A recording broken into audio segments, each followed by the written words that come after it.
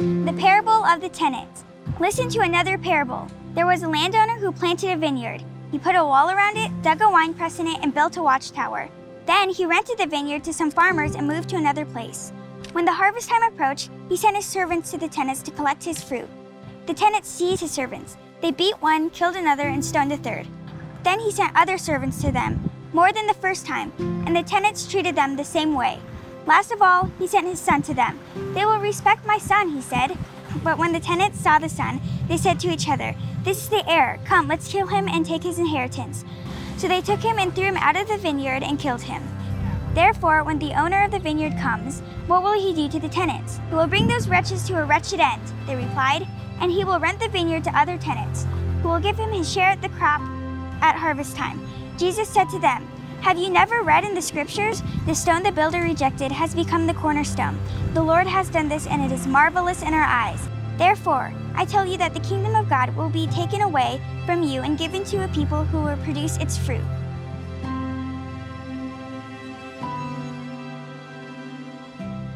Well, I hope you enjoyed the reading of the parable of the tenants by my friend Lola.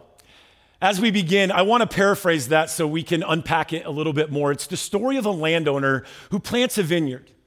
He digs a wine press, he builds a tower, he builds a wall, and then he hires some tenants to farm the land. These tenants are called vine growers in some other translations. So the tenants are farming the land, and around the time of harvest, he sends some servants to his vineyard to collect the harvest. But when they show up, the tenants are angry. We read that the tenants actually, they beat one, they kill another, they stone the third. So he decides he's going to send another set of servants. But when they arrive, the tenants do the same. Finally, he decides to send his son, and he believes that maybe these tenants will respect my son a little bit more, but it only increases and escalates the violence for the tenants. They kill the son, believing that somehow they can take all of his inheritance and build their own world.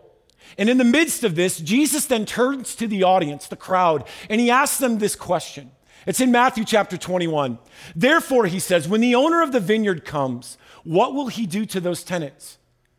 He will bring those wretches to a wretched end, they replied, and he will rent the vineyard to other tenants who will give him his share of the crop at harvest time. Now, it may help to understand a little bit about the history of the Jewish people. It may help us understand how aggressive their response is here. The Jewish people have gone through 500 years of exile and enslavement.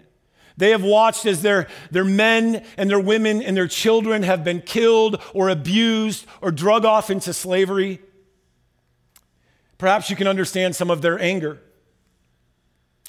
And so the Jewish people say, man, when the tenant comes or when the landowner comes back, he's going to give those wretches the deaths they deserve. Now, Jesus doesn't affirm their answer, but instead he begins to shift it. Now, here's one thing to remember. With parables, they're often easier to understand if we consider the characters in the parable and then the crowd to whom the parable is being told.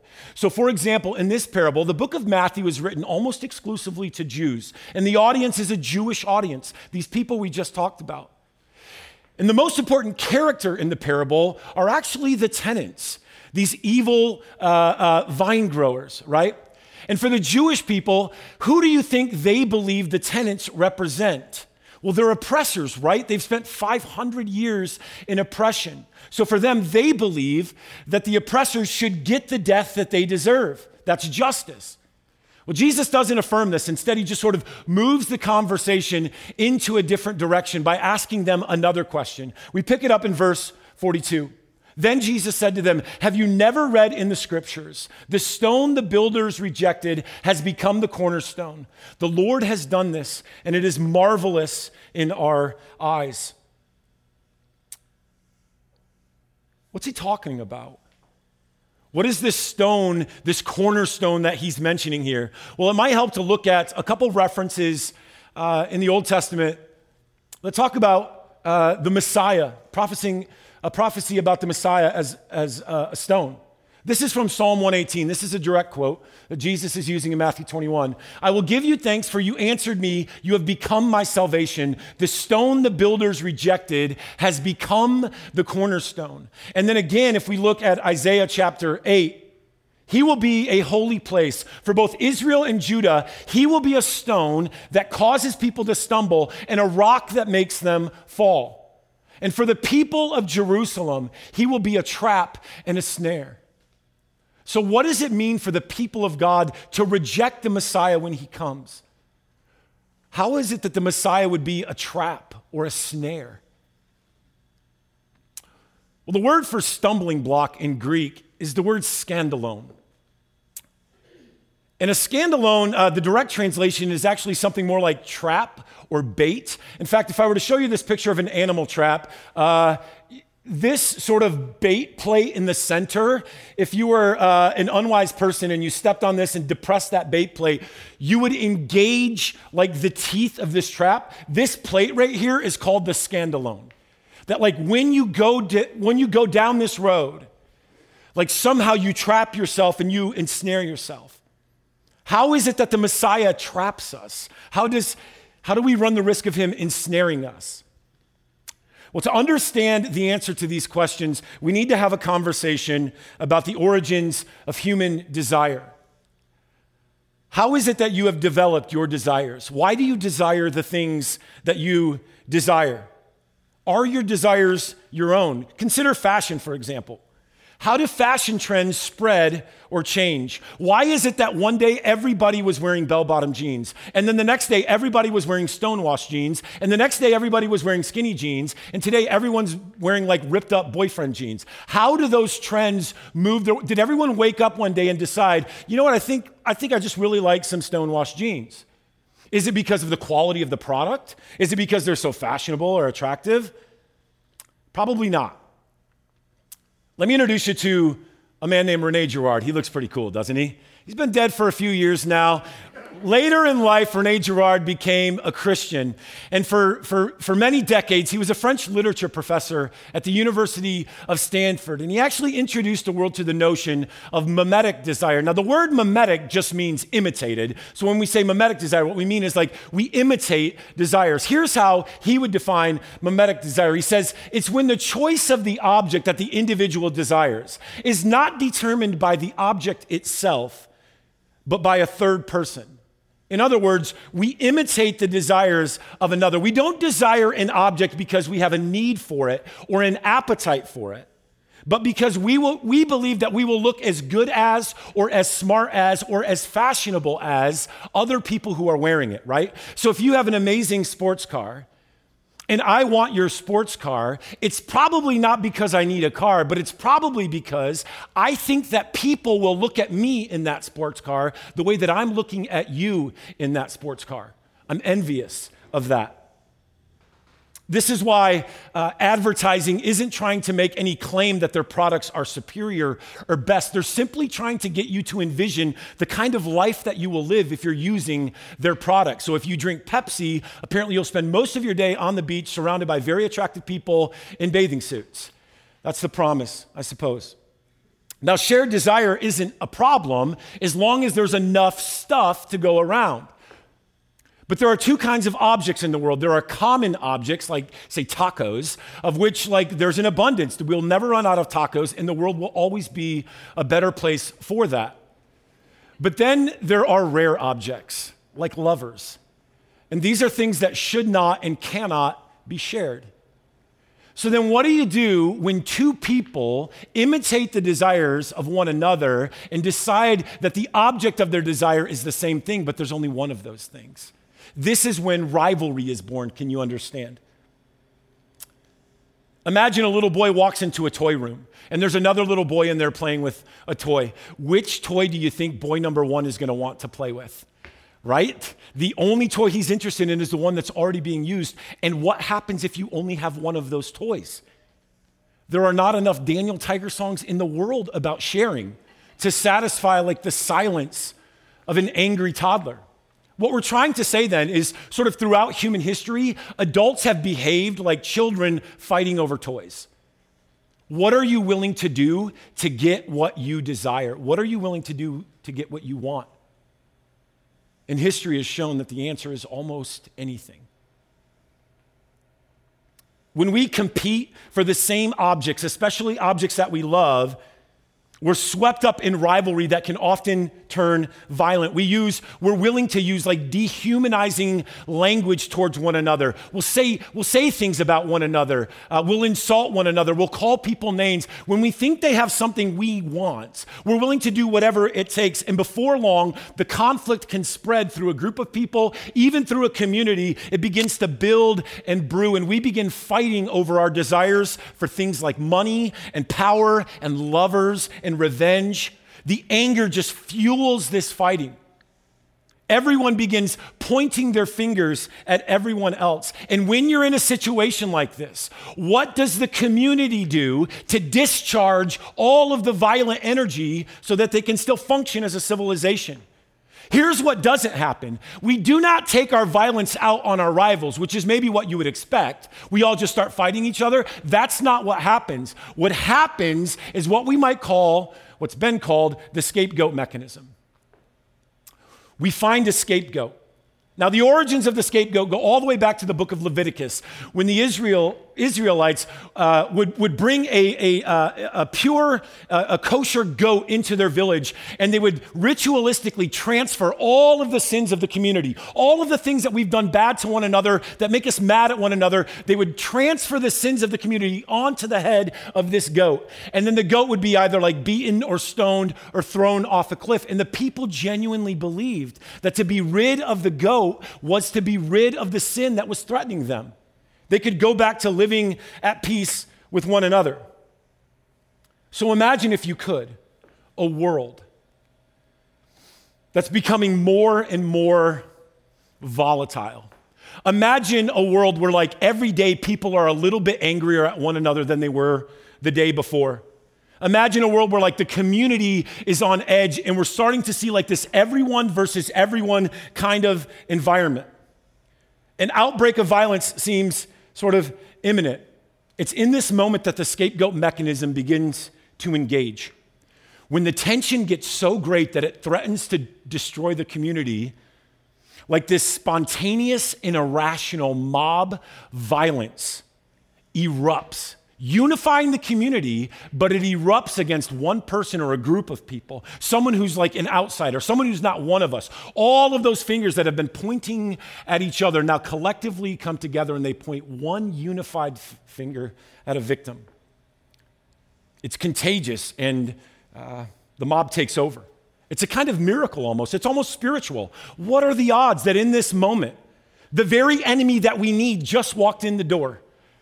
Saves the day. We were about to destroy each other, right? The scapegoat then is accused of like the worst crimes imaginable, things so heinous that it would justify the unrest in the community. He's the problem.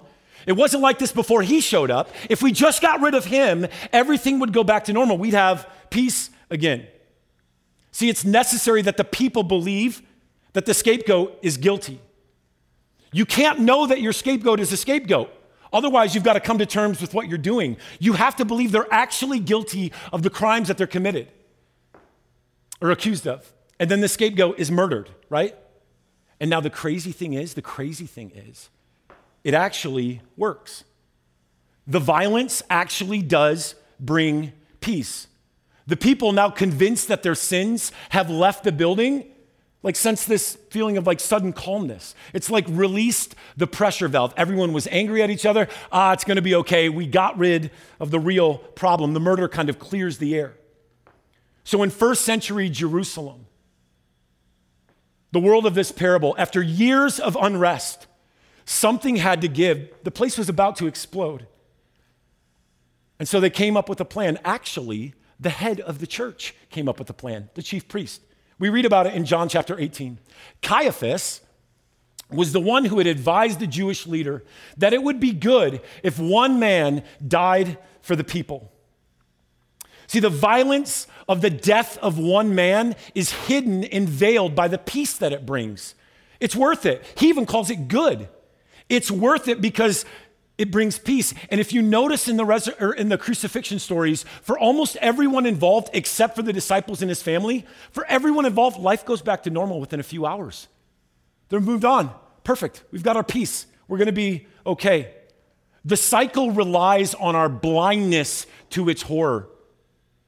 And this is accomplished by the peace that it brings. The people don't know what they're doing. Remember on the cross what Jesus prays? Father, forgive them. They don't know what they're doing. They think they're doing one thing, but there's another thing happening right here. The ends justify the means. And the scapegoat, in a sense, must have been guilty of these awful crimes, because if the scapegoat's death is the solution, then the scapegoat must have been the problem, right? It's self-fulfilling. Now we can all be friends again. Look at Luke chapter 23. It's right here in plain sight. That day, Herod and Pilate became friends. Before this, they had been enemies. The blood of the victim brings peace and reconciliation. It works, but it shouldn't be happening. Sure, like sacrificial violence is better than a civil war, but why aren't we horrified at what we're capable of? Why is it we're able to justify the violence? Nothing in this world is more powerful. Nothing in this world is more powerful than our need to create others, to blame them, displace them, and destroy them. And then we act like it never happened. We're really good at hiding our victims. And this way of living, it transcends race, it transcends politics, it transcends religion, and it even transcends wokeness. We have not moved past this. But one of the most incredible and often overlooked truths about the resurrection of Jesus is that because he comes back to life, the victim cannot be hidden anymore. See, generally we'd never know if the scapegoat was innocent because it's dead, right? Like it can't defend itself.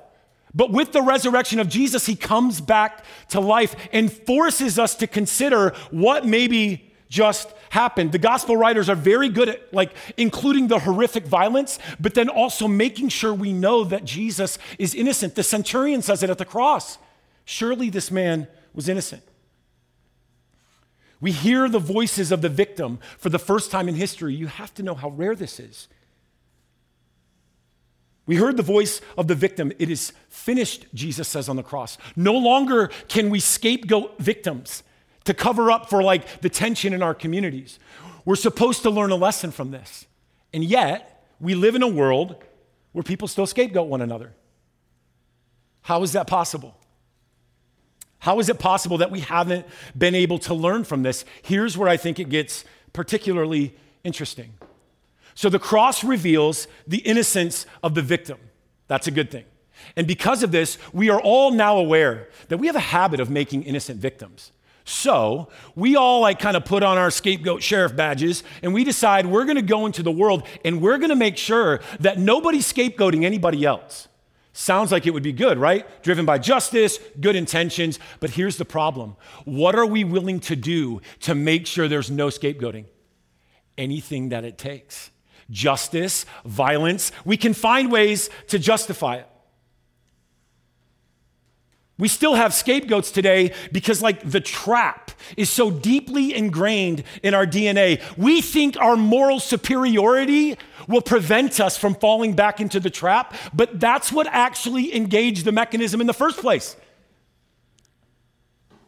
In the pursuit of justice, and so we just keep repeating this cycle. We stumble on the scandalone once again and we fall right back in the same track, except this time we've doubled down and we're like 2 layers deep. We victimize others and we accuse them of being victimizers, and then armed with this sense of rightness or morality or religion or whatever you want to call it, we can justify our willingness to make those wretches pay the price. Yeah, but we're fighting the good fight. That's what everybody says. Everybody believes that their method of ill behavior, their method of cruelty is justified. No, but he's actually a bad guy. It's okay if I say these things about him. We find ways to justify it, but in the cross, God breaks the mechanism of the scapegoat forever by becoming the victim that cannot be hidden. That, as our Catholic brothers and sisters say, forces us to gaze upon the one that we have pierced. We're the ones who did that. We have to know what we're capable of, and that we're capable of justifying it in the name of goodness. We have to be the ones who see this. Jesus becomes the sacrificed one to reveal the myth of scapegoating and to show us forever just how abusive power and vengeance can be. You cannot keep fighting fire with fire, even if you're on the side of justice, even if you're the oppressed, even if you're the victim, even if they hurt you first, even if you're innocent. You cannot keep fighting back. We cannot move forward like this. Can you see why this would be a stumbling block? Especially to a group of people who had been oppressed for 500 years. Listen, I know you think that what you want is to fight back, but I promise you, it will not work. You're just descending deeper and deeper into violence. That is not the way forward. Let's come back to the parable of the tenants. Remember where we left it. Who do they think the tenants represent? They're oppressors, right? It represents the Romans. No. Jesus wants them to hear that you are the tenants in this story. You are the tenants in this parable. This is not about you. This is not about them. This is about you. You will be the one who rejects the cornerstone. You will be the one who demands blood from your oppressors. You will stumble on the scandal of who Jesus is. And so the kingdom will be taken from you and it will be given to those who produce its fruit. And what is the fruit of the kingdom of God? Well, among other things, it's peace on earth and goodwill towards humankind. Jesus does not give peace as the world does, by way of the sword through redemptive violence. He brings peace by way of forgiveness through redemptive suffering, a phrase that we see Martin Luther King Jr. use over and over again in his speeches. And when he returns to his disciples, walking through walls and all the other miraculous things he does, he's not mad at them. He's not angry at them. He doesn't admonish them. You lazy cowards, how come you weren't there for me when I needed you most? No, he forgives them. And then he commissions them to go back into the world and to spread this message of forgiveness. Jesus is the forgiving victim. See, Jesus isn't concerned about being murdered. He's concerned about whether or not people are going to understand what it means so that they'll stop the cycle of violence. You can't stop anger and aggression with more anger and aggression. It just doesn't work. Rene Girard says it like this. Well, that's the first sunrise story, the dawn of humanity, where two things went wrong. First, we took to imitating each other instead of the Creator in whose image we are made. And second, we descended into rivalry and violence in such a way that the only way we've been able to figure out how to stop the violence is to use more of it. And so the violence never goes away. We need to break out of this pattern of using bad tactics in the name of good faith. And instead of imitating our neighbors, I want to suggest we imitate Jesus, the imitatio Christi. Excellent idea for a poster or a tattoo. The imitatio Christi. We imitate Jesus, our suffering servant, the forgiving victim. You know, in the end, his disciples will actually become the people that the parable is telling us about. They killed your guy, and this is how you respond? Where did they find the courage to not meet violence with violence? By imitating their rabbi. So it will be with you.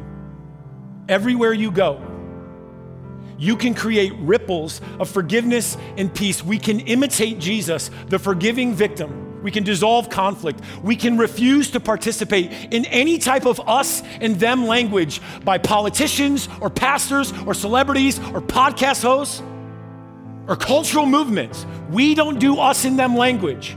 That's what got us here in the first place. Because the moment we accuse them, we are engaging the very mechanism the cross was meant to destroy.